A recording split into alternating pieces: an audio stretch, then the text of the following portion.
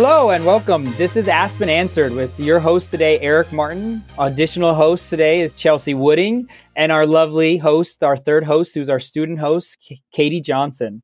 We're here today with Dr. Dan Gould, Gwynn Norrell Professor of Youth Sports and Student Athlete Wellbeing Emeritus and former Director of the Institute for the Study of Youth Sport. We're all really excited to talk to Dr. Gould. Dr. Gould, thanks so much for answering our call to come on the podcast. Thanks for having me. So today, what we'd like to start off with is just a 30-second elevator pitch bio about where you are now, and we'll get to where you've been and how you got here in a second, but just kind of where are you at right now? Yeah, I'm recently retired, so this is, I think I've been retired for 10 weeks now, but as you said, I'm a former professor of kinesiology specializing in sport and exercise psychology at Michigan State, and I directed the Institute for the Study of Youth Sports at Michigan State until the summer. Most of my research has, over the years, focused on sports psychology. Probably two themes. In the first half of my career, I did a lot on elite sport, but I always did work on youth sports all the way through. And then when I moved back to Michigan State in 2004, I focused about 90% of my work on youth sports, and especially looking at life skills and the psychology of coaching as it affects young athletes. Great. Thanks, Dan. Congratulations on your retirement. Wow. Thanks. I'm sure we could do a whole podcast just about that transition and that experience, especially only 10 weeks in. That's got to be a big... Yeah. Once I figure it out, we might want to do the podcast. Right now, it's just, okay. That's fair. It's a little too new at this point. That's fair. Well, Dr. Gould, in our podcast, we are really hoping to get a better understanding of how key figures like yourself got to where they are today. So can you give us, now that we know where you're at currently, can you give us a bit of your background on your path that got you there? Yeah. I grew up in upstate New York in a place called Oswego, New York, where I was an athlete. Kind of an average student. I didn't study very much, but I love sports, so I never missed a day of high school. I didn't have the loftiest goals. I thought I'd go to college to be a coach and physical education teacher, and this is the not lofty part, because I thought I get to do sports and you didn't have to work that hard and you had summers off. And then I got into college and I found out physical education was a profession if you did it right, and it kind of changed my view. But even that was some luck. I was going to go to a traditional school in New York, Cortland State, and I talked to the wrestling coach because I was very motivated by sport. And he said I'd get in, and then I got rejected in the middle of the summer. And a former high school guidance counselor said, hey, I'll write a note to Brockport State. I went to Brockport, and what was crazy at the time, Brockport, this little school in upstate New York with about 8,000 students, was kind of leading the country in a shift from physical education to sports science. And they brought in he's retired now, but Dan Landers, who became quite a well-known sports psych person, Bob Christina. So I got exposed to all these great young sports science professors, particularly in sports psych. And that was just luck. I mean, I didn't know I was going to Brockport till 2 weeks before. I got involved in research and did a lot of things. I met my doctoral advisor, Reiner Martins, came to campus. Landers had an Illinois connection. So I ended up doing very well. And, I wasn't that good of a student in high school. And then I studied a lot in college, and I ended up with a 4.0. So then they all said, well, he's going to go on and get a PhD. I didn't know if I wanted to. So then Dan Landers moved to the University of Washington, Seattle. I went out there and got my master's degree. And then I studied with Reiner Martins at the University of Illinois. Those were really great experience. I believe in a mentor approach to, a graduate education. Reiner Martins was a huge figure. He shifted me from fearing failure all the time, even though I was successful, to kind of being excited and about what I didn't know. So he was a huge figure. And then I started to do some coaching clinics with him. And probably the one thing throughout my career, I think, that distinguished me from a lot of my classmates, I always applied what I was getting in class to my experiences in sport, like how to beat anxiety or why some guys are motivated than others are not. And then I was 25 when I graduated and came to Michigan State, which was quite humorous at the time because I looked about 12. And, my first grad class, I think I was the youngest by 10 years in it, and ended up liking teaching, and that started my teaching career. I was at MSU 5 years, got tenure. Then I went to Kansas State for a few years, then went to Illinois, then North Carolina, Greensboro, and then circled back to Michigan State. All those were sort of great experiences. I never intended to move from any place, but opportunities came up. I've been pretty lucky to have really good people at all those places. And then, got involved with different organizations, and that kind of brings to me where we are today. I don't know if that's too brief or too long. I think that's great, Dan. I appreciate your thought of like, you don't have to be the super student all the way through to be successful in this field. You just have to find something that you really love and you want to expand on that a little bit. So you talked a lot about your academic pathways, but I know you have quite a bit of consulting experiences as well. Could you just give kind of a brief overview of kind of your consulting experiences in the sports psych realm? Yeah. Back in the day, a lot of years ago, nobody had training in the applied area. And I remember I was teaching at Michigan State, and maybe my second year, and I got a call from a gentleman named Dozier Thornton, who was a professor in clinical psych. And they had a young figure skater that was very nervous, and she was throwing up so much on the ice from the nerves. And they called me, and he said, I heard you do some kind of sports psych. I got this kid we don't know what to do with, so would you see her? So I started seeing her and worked with her. It was actually, and I didn't know what I was doing, but I said, I'll try to help you. She's like 11 years old. What am I going to not help her? Actually, kind of a funny story because she came over, really nice girl, but she did have a lot of anxiety issues. I tried relaxation training because it's about the only thing I knew. She told me she didn't like to feel like rubber. So then I said, well, let's talk next time. And I went and studied more cognitive techniques and ended up working pretty well with her. I mean, it was a long haul, but we got her so she didn't throw up on the ice anymore. And actually, about 15 years later, she called me up one day, and she was a figure skating coach. So that got the hook in it. And then I started working with some wrestlers. I always was driven by the applied. I really loved the research. I love to teach, but I got into this because, like, as an athlete myself, I remember high school football. I couldn't understand why some of the guys on the team didn't want to work as hard as I did. Mm-hmm. And a couple of them that I played ahead of when they tried, were better than I was. So, like, I go, why don't you just quit or, like, just give an effort? And when I was a high school captain, I wasn't sure how to motivate guys like that. I didn't know what to do. And then as a young high school and then college wrestler, I get very, very anxious. It wasn't like I was choking all the time or anything, but I'd always start off really slow. And then I got in great shape because I'd like sometimes be down a point because I was tight. And then I'd come back. So as I started to get sports psych as an undergrad, those questions like stuck with me. Like, how do you help people be motivated? And actually, some of those have shaped my careers. We've developed a program for high school sport captains to teach them things that I wish I knew.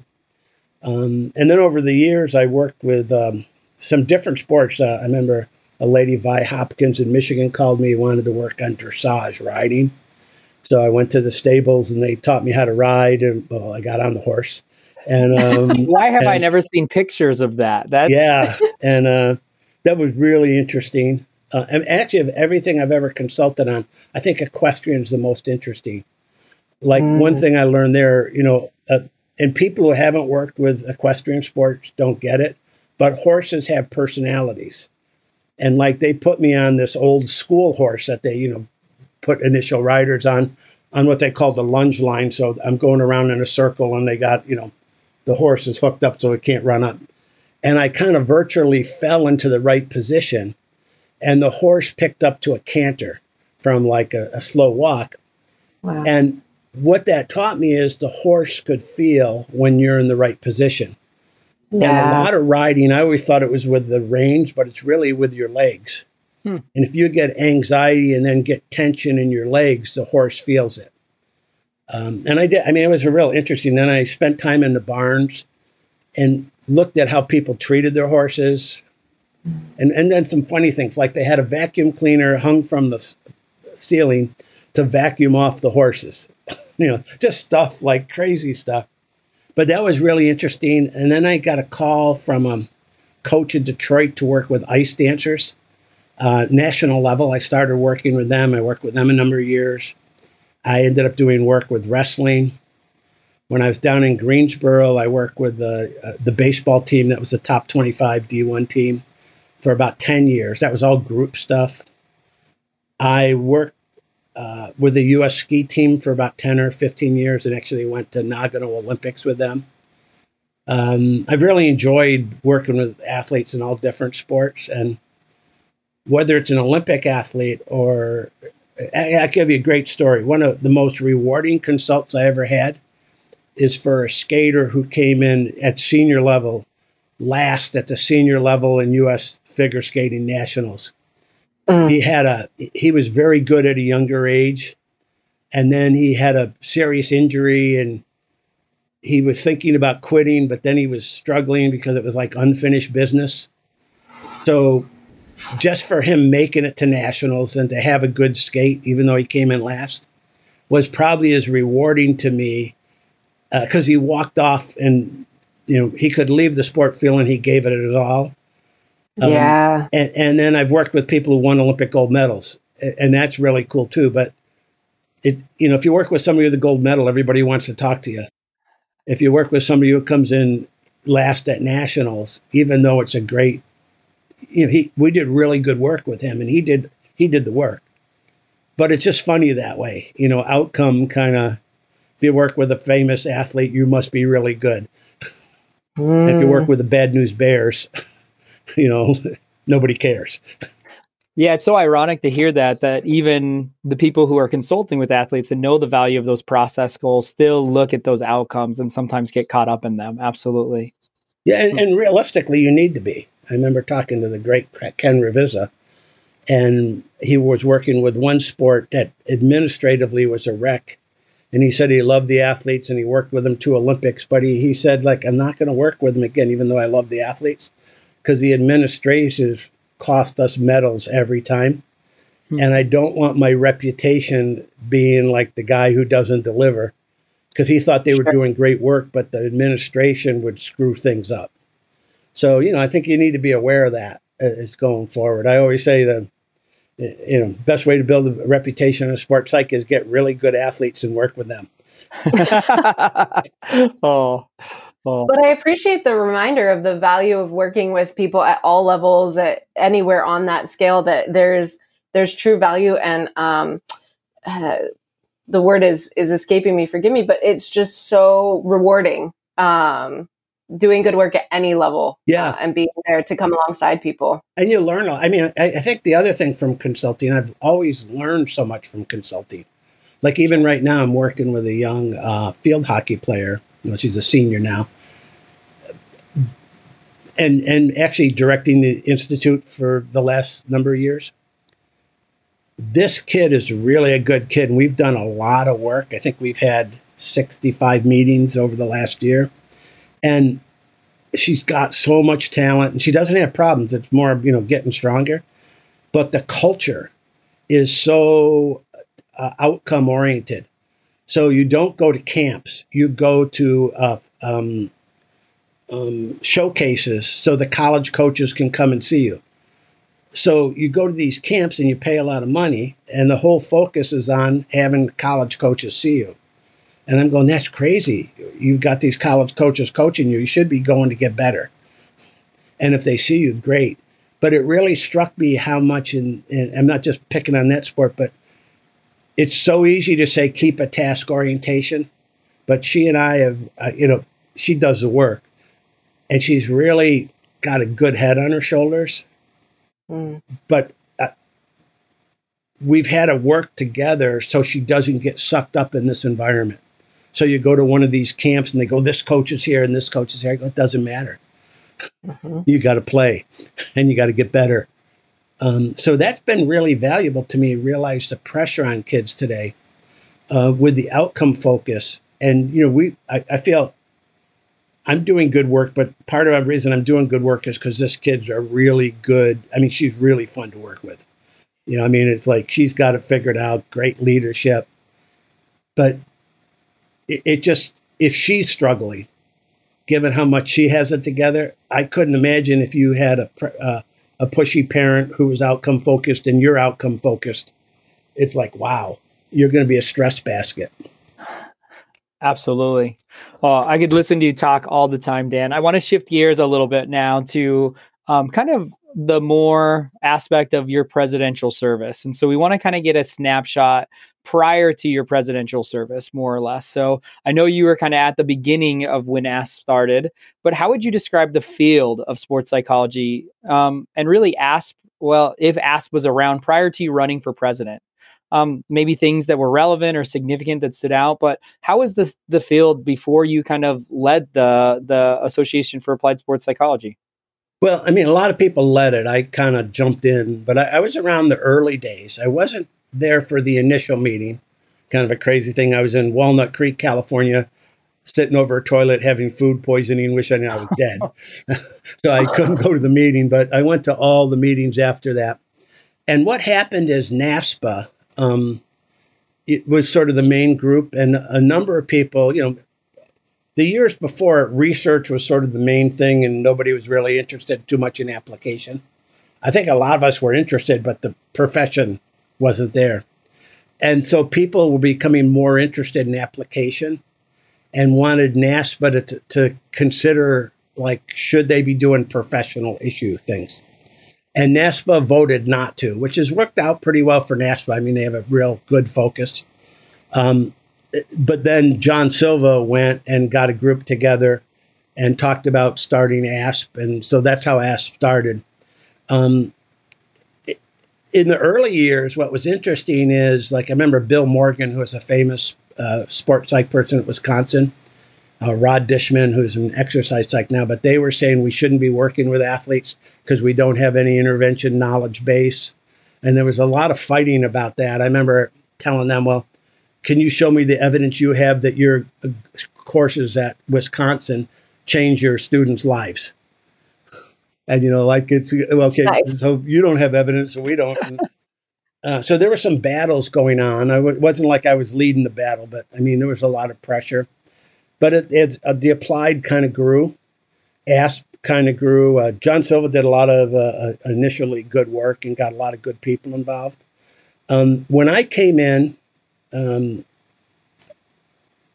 I think I was elected president of AASP because the researchers liked me and respected me enough, and the practitioners knew I was a researcher, couldn't quite understand why I did that stuff, but trusted me enough. So I think I was sort of like the bridge candidate that had trust on both sides. There was a lot of tension between research and practice. And then I remember I was, President-elect Bob Weinberg was the president before me. So that really helped because we're good buddies. But I remember my year of either before being president or the year of president, sitting in a room with Ken Ravizza and Terry Orlick for like 8 hours, convincing them not to leave the organization and that we should do this together. And, there was a lot of just trying to get people on board. In those days, we ran the conventions. So I remember sitting in the hotel in Savannah when I ran it. We had 350 people, but making sure people didn't have problems checking into the hotel, checking out, having my mind blown when a professional member tried to sneak into the banquet because they didn't register. I mean, there was just stuff that like, okay. But those were the early days. And I think the biggest, and then when I was president, it's when certification passed. And there was a lot of politics. And there was a lot of maybe having our ducks lined up. And one thing as you get older, you need to be careful. Like, back in the day, we did this. It was different back in the day. But one thing I thought in the last 10 years, sometimes I think the boards, because we're bigger and we have support from the national office, you got to have your ducks lined up politically. And you got to do a lot of work ahead of time before you bring a motion to the floor. And I think sometimes in the last 10 years, sometimes the board's gotten into trouble because they haven't had to kind of do all this pre-work. And like, okay, we need to get the fellows on board, back when the fellows played a big role. So a year ahead of time, we need to be working with all the key fellows, getting them lined up. So when it comes to the fellows floor, it's not like you don't want open opinion. It's a democracy. But it's like when you go in and they know nothing about it and you throw it out to them, nothing ever gets done. You got to have the groundwork done. So there was a lot of work like that. So certification was probably the best. I remember the classic quote from Deb Feltz when we finally passed it. And there was a lot of compromise. She goes, "Oh, so this is pretty clear. You need to get a PhD in psych and you need to get a PhD in kinesiology." And it was pretty much, that's kind of where we ended up with the two fields combined.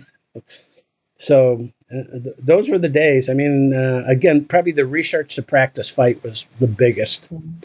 Dan, I'm curious. So I knew the split and I've heard about that many times. But I'm curious that I've never really heard about the keeping people in. I guess I always kind of perceived it as like once the split happened, everybody was on board. Could you talk a little bit about like the discussions kind of pre-split of like, is this a good idea? And then did you have most of the people on board when you started AASP? Was it like key people that you were trying to keep involved? What did that really look like? Well, it was, I remember there was a group, Ken Revisa, Terry Orlick, Wayne Hollowell, Keith Henchen. And they would have like these think tanks and they would do things, and it was all applied. Okay. Terry did some research and Wayne did some, but it was, I think they wanted an all applied group and didn't sort of totally buy into the researchers. And a number of top researchers, Mo Weiss and whatever, wanted sort of the research. So it was sort of, and again, I go back, I think that's why I was elected, because I think the applied people felt that I would tell them the truth and I was applied enough. But to be really, this was my perception. I don't think I was in the in club. Like I wouldn't have been in the group with Terry, Ken, but I wasn't in the out club either. I wasn't out, they trusted me. And even on the research side, I think I was a pretty respected researcher. But I still get this. Sometimes when I go to NASPA, I go, well, not all my eggs in my career were in the research basket. And I feel a little inadequate because I said, if I just did research all the time, it had NIH grants, I'd be, so living in this world between the two is not always as easy as you think. I'm glad I lived in it, but it's tricky. But so a lot of it was just sort of like, hey, Ken, don't leave. We need you here. The applied stuff will be in, that type of thing. And right. And I think I was in sort of a unique role. Shane Murphy once said something when I did a lot of the Olympic Committee work I was doing over the years. He said, and I never thought of myself, but I was chairing the sports science and on the coaching committee for the USOC, or now USOPC. And he said, I'm a systems builder. So while we would be deciding things, I'd always be going, well, okay, how do we need to set it up, to go forward? I remember, like with AASP and certification, in the early days, it was like, okay, well, we cannot afford to adjudicate.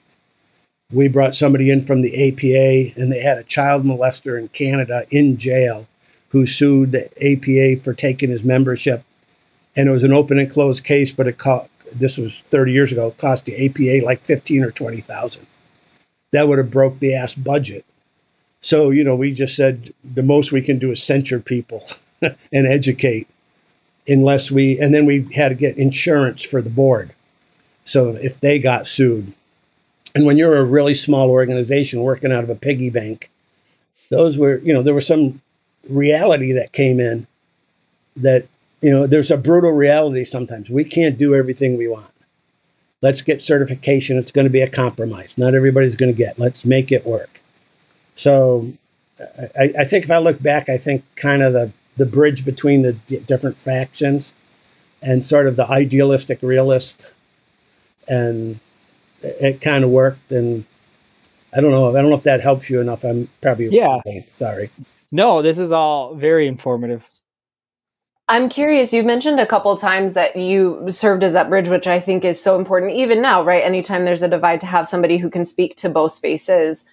Was there anything specific beyond that really motivated you to run for president, particularly at that time? I was trying to think of that when I got your pre-questions, and I couldn't. I'm trying to remember what year I was president, so that's the first problem. But I remember being really honored. I was really into AASP. For me, I grew up in NASPA and I liked it, but I really wanted to bridge research and practice. So AASP was a perfect fit for me. So it's sort of like when I got an opportunity, like I was so honored, like, hey, would you run? I go, oh, why wouldn't I?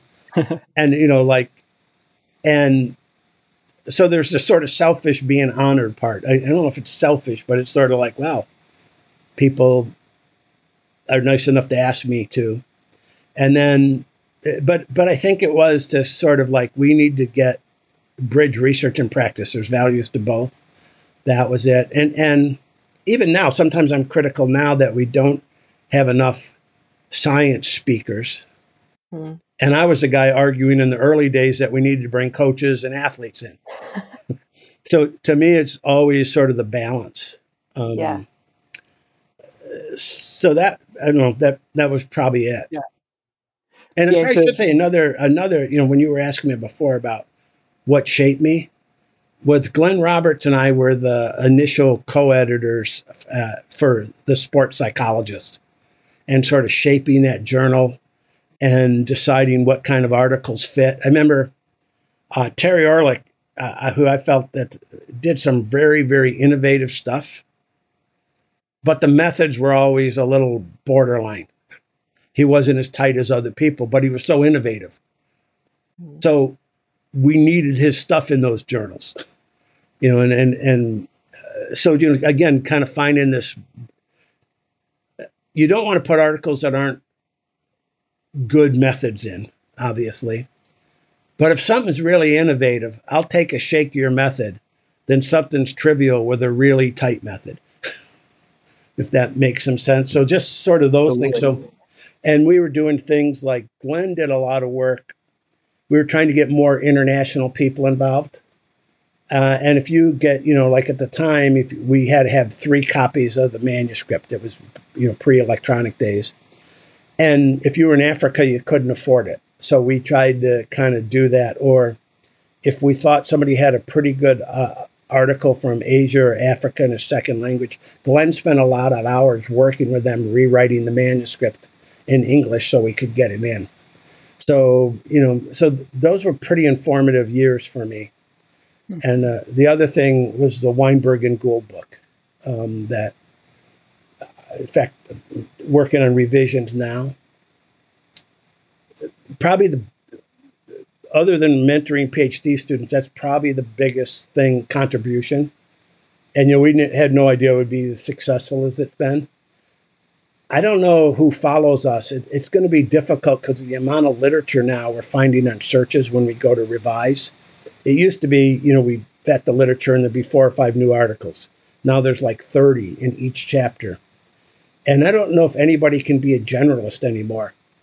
It's like you're a motivation researcher, not even that, you're self-determination theory or something else.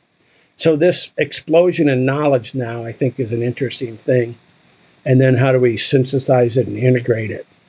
And so I think it's interesting. It affects a lot of things we do. Like if you look at AASP certification, the different 8 areas, depth versus generality. Yeah. Interesting. Dan, you mentioned kind of a couple things about bridging the gap with the applied to the research, which is interesting that even at that time it was there after you just broke from a research organization or a more research organization.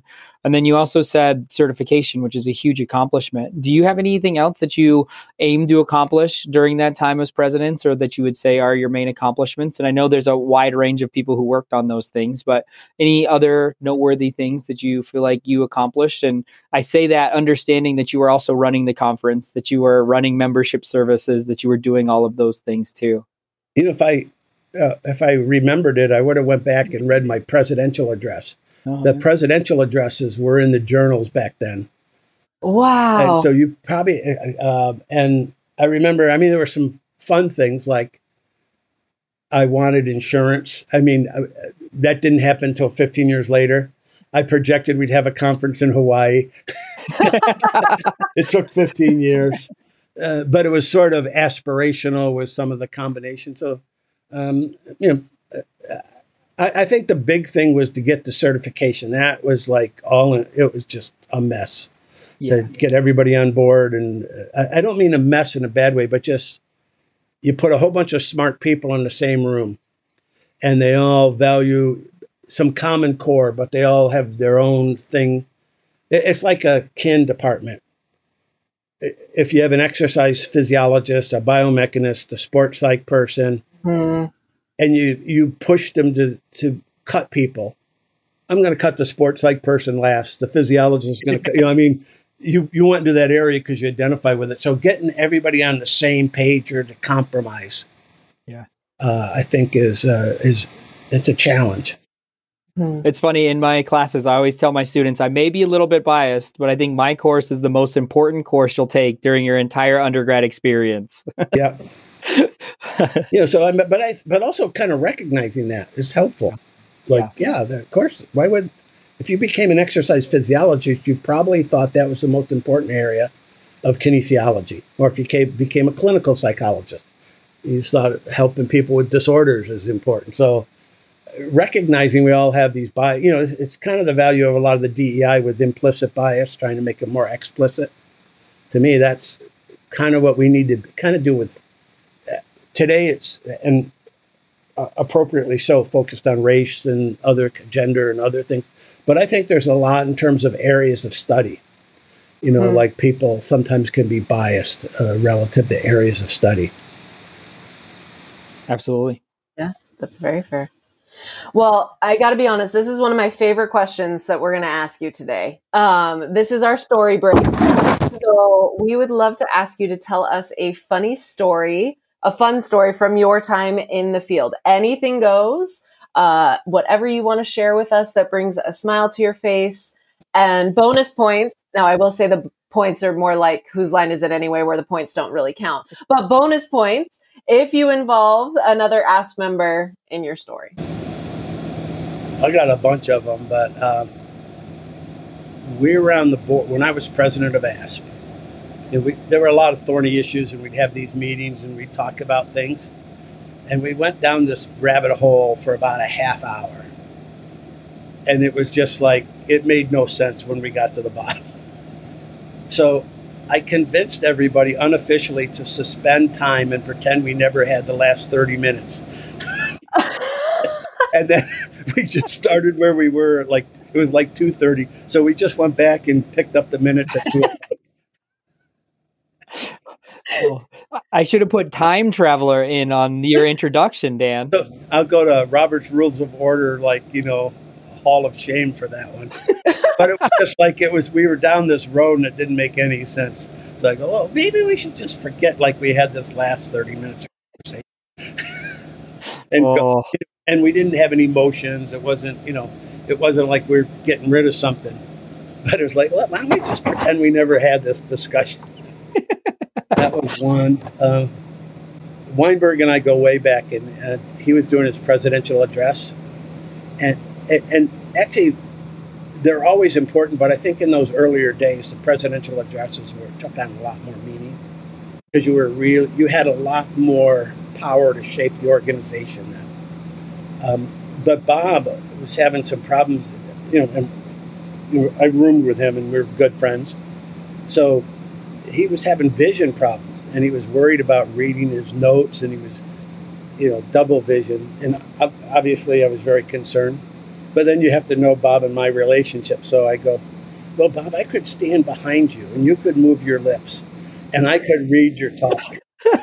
or like, hey, Bob, why don't we change your talk to Weinberg's double vision view of AASP for the future? Yes. So I have a unique way of providing social support to my. So the double vision talk, that was one.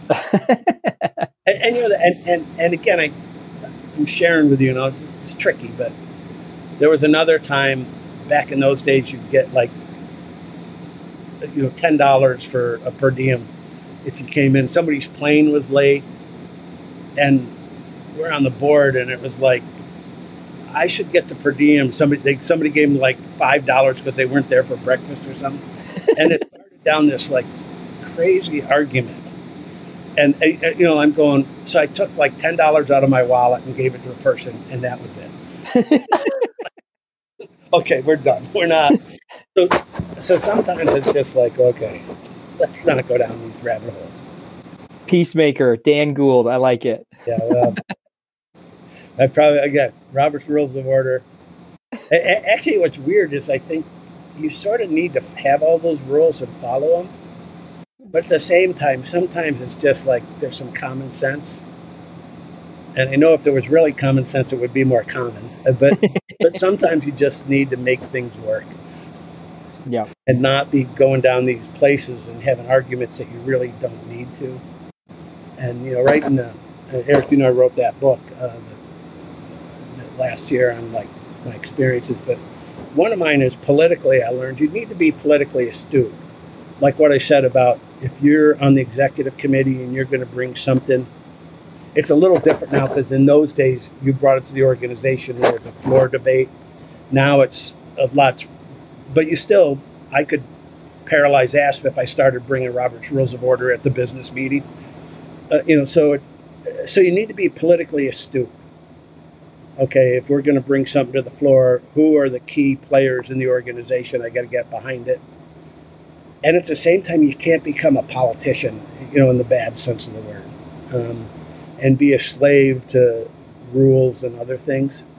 So I don't know. It's sort of a weird, thing. It's like, I got to be politically astute, but not a politician.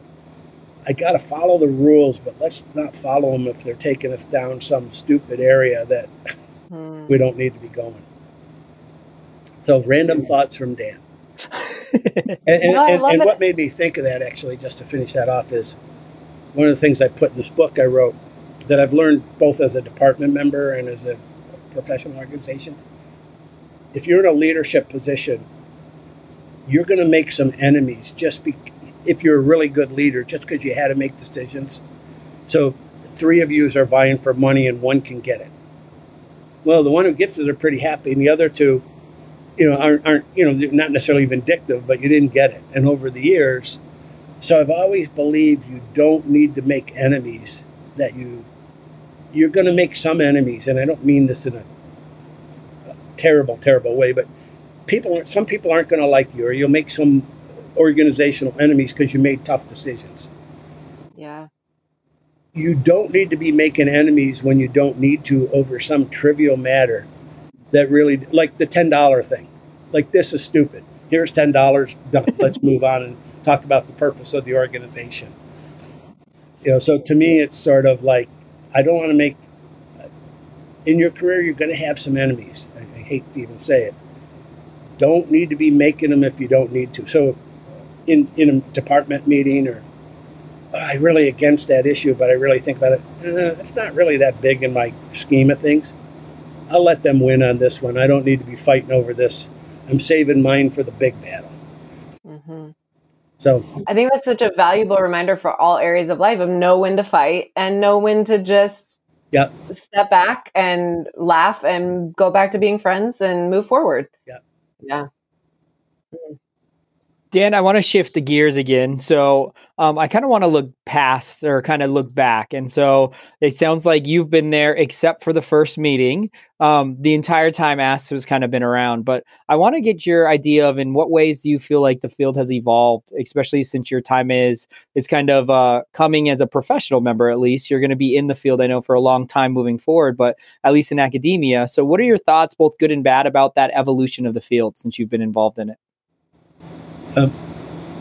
That's a real good one. It's I have a lot of like mixed emotions on some. Like certification has really gone great in the sense of it's grown.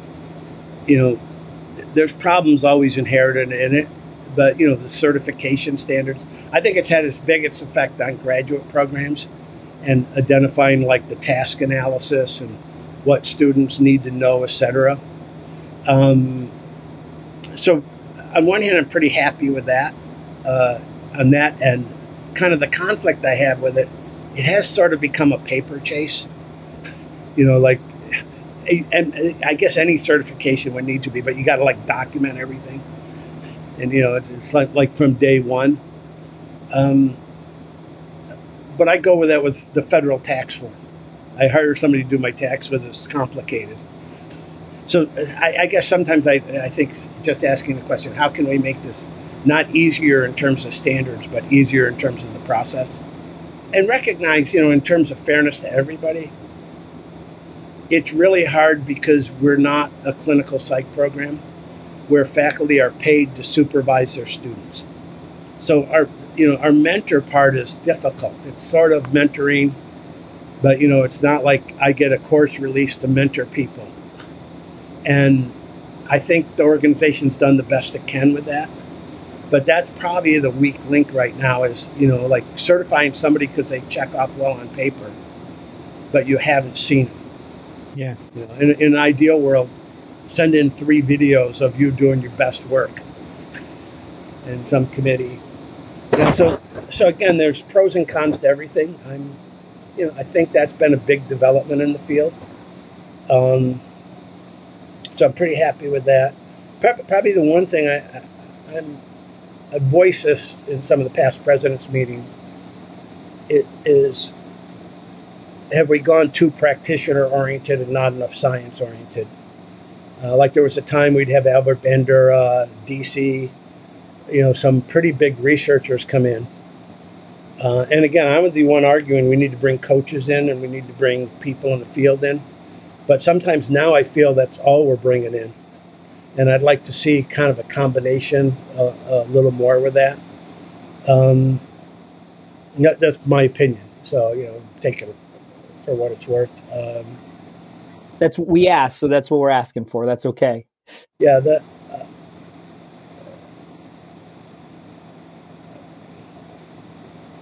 I just think everybody sometimes needs to step back and sometimes think. Like I know the past presidents have had some friction with the board in recent years.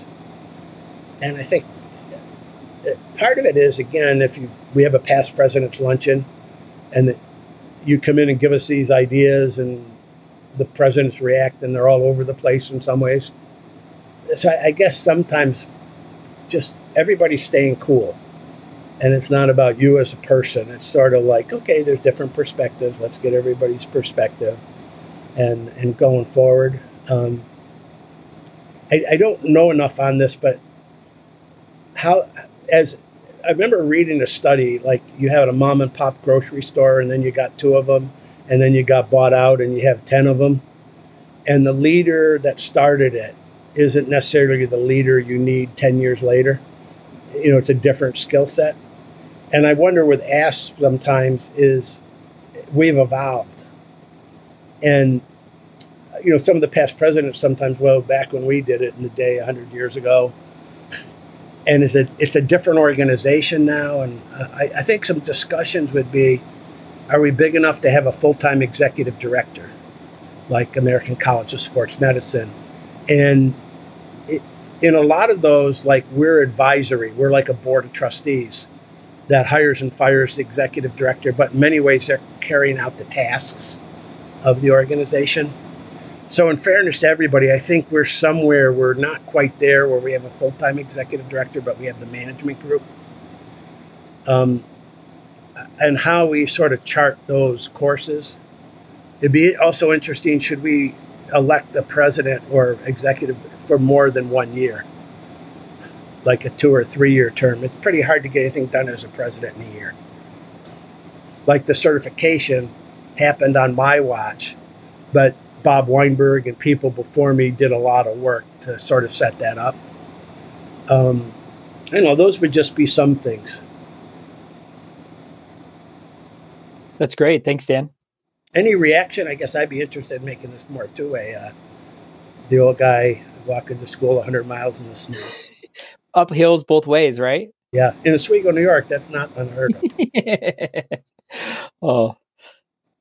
I would definitely agree with you, Dan. I think there is a lot of value in thinking about who are the leaders that needed to be in that first era or that first environment that's there, and who are the leaders who need to be now.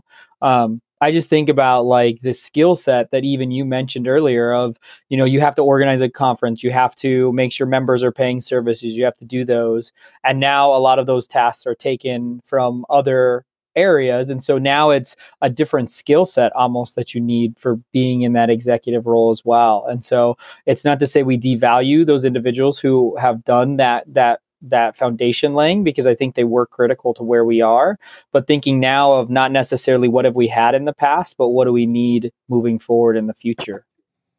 Yeah, and I think some of that it's interesting too, because like as I've gotten older, one of the things I've struggled with is what values do I adhere to because they pass the standard of time, and how do I need to change with where we're at? I mean, actually, I'm doing research on Generation Z kids, and I talk as a coach. How do you change to connect today? But what things do you not change? Because they've been here from, Plato to now. And, some of that is, and it may be some big picture questions. What's the role of the business meeting? It's pretty much a rubber stamp now and give some awards.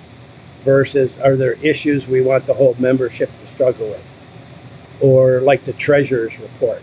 And in fairness to the board, they say, well, you can read it online, but nobody brings up about something about the treasurer's report.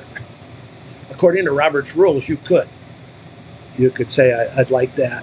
I think the board would go crazy if we did that. But so I think maybe big picture, like how are we getting feedback on certain things. I actually think the boards have done okay. I just think there's sort of a generation, some rifts sometimes. They assume we don't get it because it's a different era. Mm-hmm. And sometimes the older folks assume they don't get it. And it's probably somewhere in between. Sure. Where do you think AASP and the field are going, Dan? Wish I knew. The clientele has really changed. And this goes back to making your biases explicit that are implicit. Coming from a exercise science kinesiology background, we're losing a lot of influence. Where AASP probably exists because of kinesiology and exercise science. All those initial presidents, they were funded indirectly by their universities and support. And now and I'm not sure if this is good or bad, but one of our board members from many years ago, Dan Gould, now a clinical psychologist, he always said, AASP wasn't designed, bigger isn't necessarily better. But I think we've sort of fallen in the trap today that bigger is better. Mm. And on one hand, when you're trying to have scale and scope relative certification and make the experience better for millions of athletes, you need scale. On the other hand, how do you balance? So I look and I see exercise science, kinesiology having a lot less influence because our membership has grown so much. I don't know what the breakdown is now, but I think we'd maybe be a third or less, I'm guessing. I would agree with that. And what implications does that have? How, that type of thing. It's a very different organization. I'm pretty devoted to it. I've never missed a conference. but I'm tired of in past presidents meetings say we need some scientists presenting and then not seeing them. So probably not going to say anything this year. I'm tired. Yeah. And maybe Lindsay will, different orientation will take it. But that's also my view, and that maybe the organization's at a different place now. And then there's some brutal reality discussions we probably need to have. Are we really a performance enhancement organization? And we don't want really the old breakdown of social psych and exercise psych. If you're a top person in exercise psych, you go to behavioral. You don't even go to kinesiology meetings. You go to behavioral medicine. Bonnie Berger, who was very exercise oriented. It's got to be pretty hard for her. Mo Weiss doesn't even come anymore because they don't see the social psych emphasized enough. Does the organization, just play lip service? Or are we really going to do something? And do we want to balance across those? I think there's arguments for both. We're going to be the performance enhancement group. That's what we do well. That's where the membership's growing. Let's not play around with these other areas. Versus, it's kind of like a department. What subfields of psych or what subfields of kin do you have? How do you find? I think some discussions about that might be good. Yeah, absolutely. Hurt. Like, sorry, I don't think your areas really fit us anymore. I think you're right. Those are difficult conversations, but I could see them being really valuable as well. Yeah, so I guess that'd be off the top of my head what I'm thinking. And the only other one, I guess, again, this is coming from a bias of a kinesiology program or exercise science or whatever alias we use. If we don't, I see the sports science in the U.S. is on a fast decline because we don't have you look at the Canadians, they all have big grants coming from the social science for sport. The U.S., I've gotten money over the years, but I have to do it backdoor. And universities are pretty much driven now by external funding. And kin's sport studies are going to be declined. And you see them declining at the major universities because they're not tied to NIH money or other kind of things. And so I'd like to see AASP try to do more to promote. And again, this is tricky because it's the kin side of it. But to promote like grants and promote stuff to help kin have graduate programs. And my prediction is the real big universities will have a lot less. And a lot of mid-range, Illinois State, and no offense, but Boise, Georgia Southern will have programs, but they tend not to have PhDs. And that's where I see the problem coming. I don't have an answer. Even in kinesiology, our curriculums now are shaped not by student needs. They're shaped by what faculty can get what grants. Yeah. And then they come in and then your curriculum ends up getting shaped. So. Well, and I think that's something even because I would agree. I think Boise State is in that middle tier. And even here, there's pressure to get those external grants. And so I can't imagine what at that R1 level is really going to be like. But I guess AASP, could a division of AASP really be, how do we help people, regardless of where you're trying to get grants? Now, we have, through the foundation, some things, but do we have a lobbyist? We've tried to get lobbyists working for the certification, but do we have a lobbyist trying to get money in Washington for, performance research or other kind of things? To me, that would be healthy for the field going forward, because some of these effects, you're going to see, Bob Weinberg retires, I retire, other people retire. Are we being replaced by sport people or being replaced by exercise people? Which, again, I'm not against exercise or health, but it's just sort of the reality we're living in. Absolutely. So given your opinions on where the field is going, what advice do you have for students and new professionals entering into the field? Spoken from the true rookie here. No. Going back to what I said before about Some principles stand the test of time. Do study something you're passionate about. Because if you're not passionate about it, you're probably not going to be able to sustain your motivation through the bad times. Or you see that sometimes with people that are doing research for the wrong reason, and they get tenure, and then they really aren't doing much after they're tenured. Because I think they were doing research because they got pressured to do research. So I think find what you're passionate about. Like a good example, I probably could have been more successful with grants if I changed. But that wasn't my passion. That wasn't why, as a 15-year-old, wondering how to motivate the unmotivated or help people with anxiety.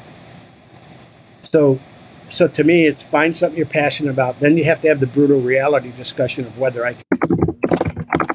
can I get a job, or what's that, can I support it? So it's not just like an idealistic passion and I'm going to do this and nobody's going to hire me. And I always tell students too, it's like, I was having this discussion with a student the other day. It could be male or female, it doesn't matter, but she got married this summer and her husband's a teacher. So that's allowing her, and given the teacher shortage, he teaches math and science. So they can pretty much go anywhere. That gives her a lot more latitude in looking at jobs if she gets an offer about whether she wants to take it or not. I've often said that if I married you and you had a good job and I wanted to start a consulting business, I probably could do it because I didn't have to pay health insurance, etc., for 4 years, which is very different than but that's my oldest son's an entrepreneur, got done with college. He decided to go to California to try to be an actor. He had no debt. He wasn't married. He ended up doing 3 years as an agent, and now he's an entrepreneur. If you need any false eyelashes, I can get you a deal on those. Magnetic or wigs, I can help you with that. But he was in a real good position to do it because he didn't have debt from school. And it sounds funny, but didn't have a steady girlfriend at the time. He could take that risk. So I'm always telling people, you got to look at your life goals and the fact that some of that's going to shift some of this. Pretty critical. Kind of trying to decide what level you want to be at. I've had students at really liberal arts schools. You're never going to make as much money as if you're at Ohio State. But you have a lot more life balance. Okay, kind of like what you like, those kind of things. Well, those would be a couple offhand. The one I said before, don't make enemies if you don't need to.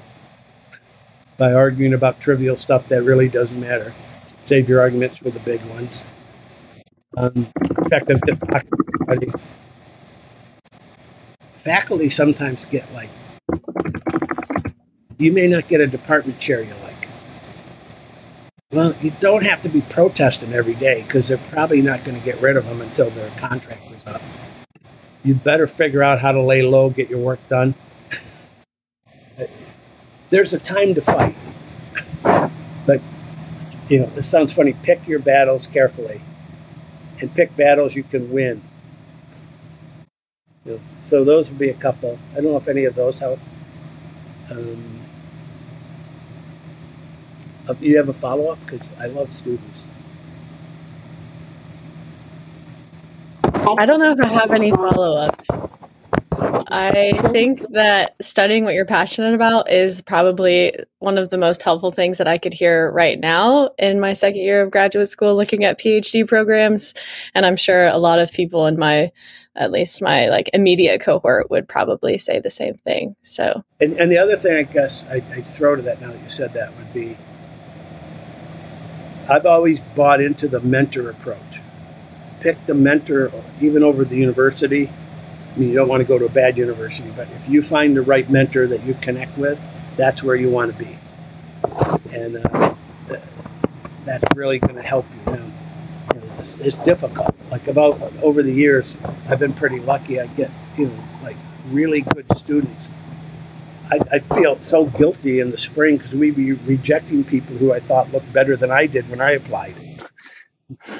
And, I mean, it's just, I can only take 2 when I have 6 good ones, so, and a lot of times, I looked at the academics and everything, but I look at the fit.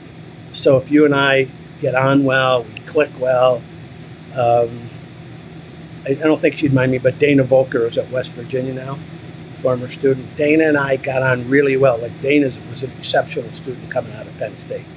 Really, really good student. But Dana is like, and first I just love Dana.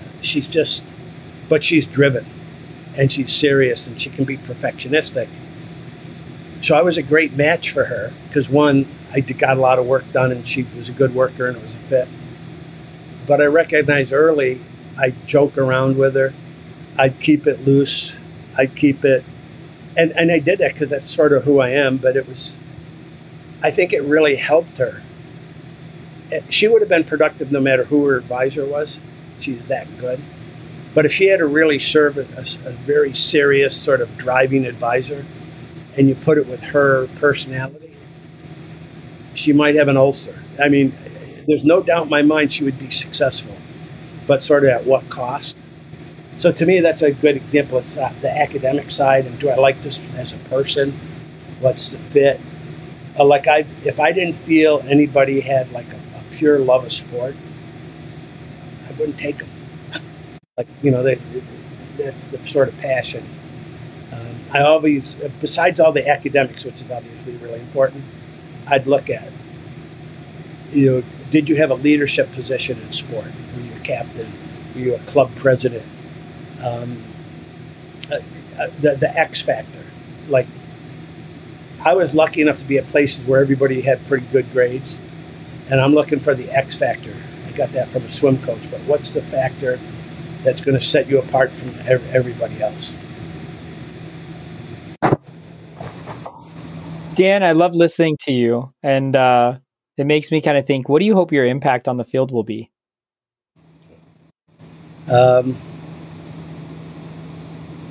Probably the biggest impact, I think, would be like the students I've gotten to work with, especially the ones that went on. I think I was impacted by Reiner Martins, and I've been even impacted by a person I never met, Coleman Griffith, and reading his stuff in the archives and kind of modeling myself at some of his things. So that would be one. The other would be probably the Weinberg and Gould. I'm in Italy this summer at FEPSAC, and I'll always run into people. Well, that was the book that got me interested in sports psych, which is crazy because it's probably never helped me at all in terms of merit raises at being at a major university or other things. But it's probably had the single biggest. Like, we get people telling us that all the time. And it was funny. We never wrote the book thinking it would sell. I mean, it was another funny thing. I once got a royalty check for like an edited book I did of minus $10. They must have returned some. I owed them money. But that would be it. I mean, some of the impact you just never know. Hopefully I've been a good model. I know Eric, when you came, when we had like the think tank tied with my retirement, how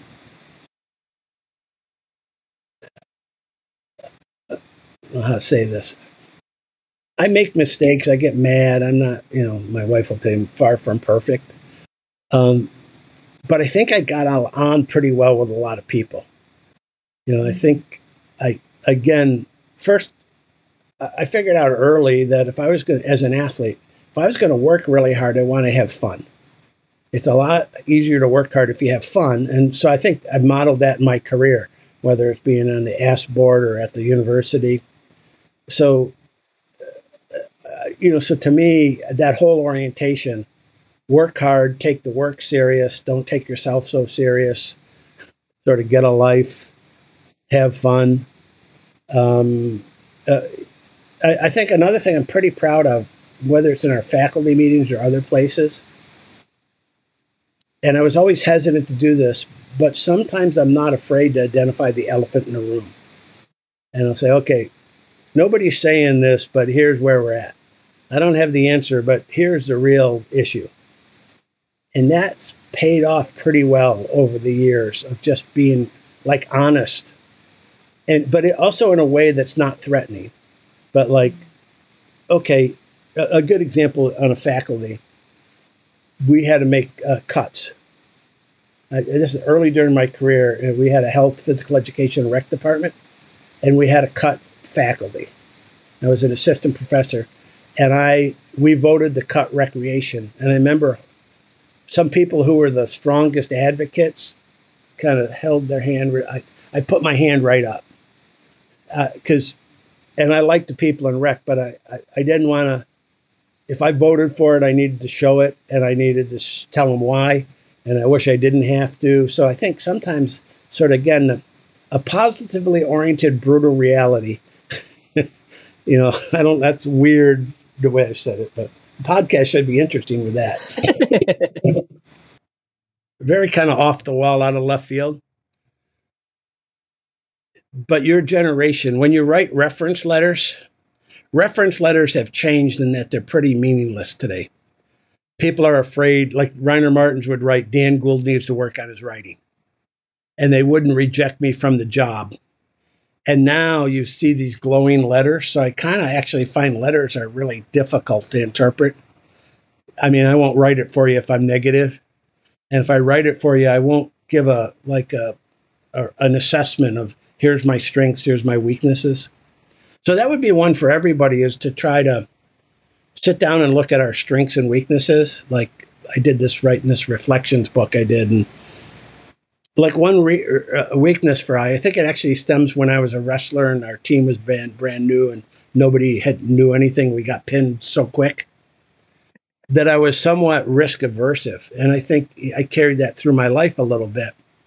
And I always would do a little safer study versus I wish I did a little more intervention work. But in the era I came up with, if it wasn't significant, it wasn't going to get published. And I had some early research that didn't make it. And I wish I got a little braver. So I'm not proud of saying that. And I'm very not ashamed of what I've done. But I wish I did a few more intervention things. But I think I was a little risk aversive, thinking that, okay, I wouldn't get rewarded for it if it didn't come out. It's a different era now, but I think just taking a look at yourself. What are your strengths? What are your weaknesses? Getting other people to say that is helpful. I'm trying to think if there's anything else. I think that would be about it from my end. Eric, you want to add anything? You know me. I just want to say that the first time I met Dan, I walked up to him as an undergrad at an AASP conference, and I said, "You were the person who helped write my book. I am so excited to meet you." And I never would have thought that I went from that to being a student to having you as a mentor to now calling you a friend, Dan. And so it's just been a really amazing transportation, and I thank you for all that you've done. Well, the friend thing's probably a little too far. Why don't you, your acquaintance? I'll take that. I'll take acquaintance. That's fine. I'm okay with that. I'm going to actually put that on my CV as acquaintance of Dan Gould. That's still a line item, so I'll throw that. Actually, I'll give you a really good story as we round out here. Linda Petlikoff, who was at Boise before Eric, did her PhD with me. And Linda was my age and came back to school. She was a math teacher, and long story, but we were working in Illinois, and I just... Coleman Griffith was my hero and a big influence. So I teased Linda like she dated Coleman Griffith, who was in the 1925s. So I'm at an AFERD, a Shape America convention, and I'm in an elevator, and I meet a bunch of Boise State undergrad students. And I go, "Oh, hey, one of my students, former students, Linda Petlikoff, is going to take the position there." "Oh, yeah, we met her when she interviewed. We really liked her." And I go, "Yeah, you will. She's a really good teacher. But you got to do me a favor. When she does the history of sports psych, could you raise your hand and ask if she dated Coleman Griffith?" She does the first class, and these kids did it. I was so proud of them. "Dr. Petlikoff, did you date Coleman Griffith?" Oh, man. Dan, thank you again for your openness, your honesty, your transparency, and all that you have done, sharing the field and all the time and effort you've devoted to the sports psych field and to the people you've worked with and your students as you've gone through the years. I want to end this podcast with saying we've asked, Dan has answered, and we'll see you all next time.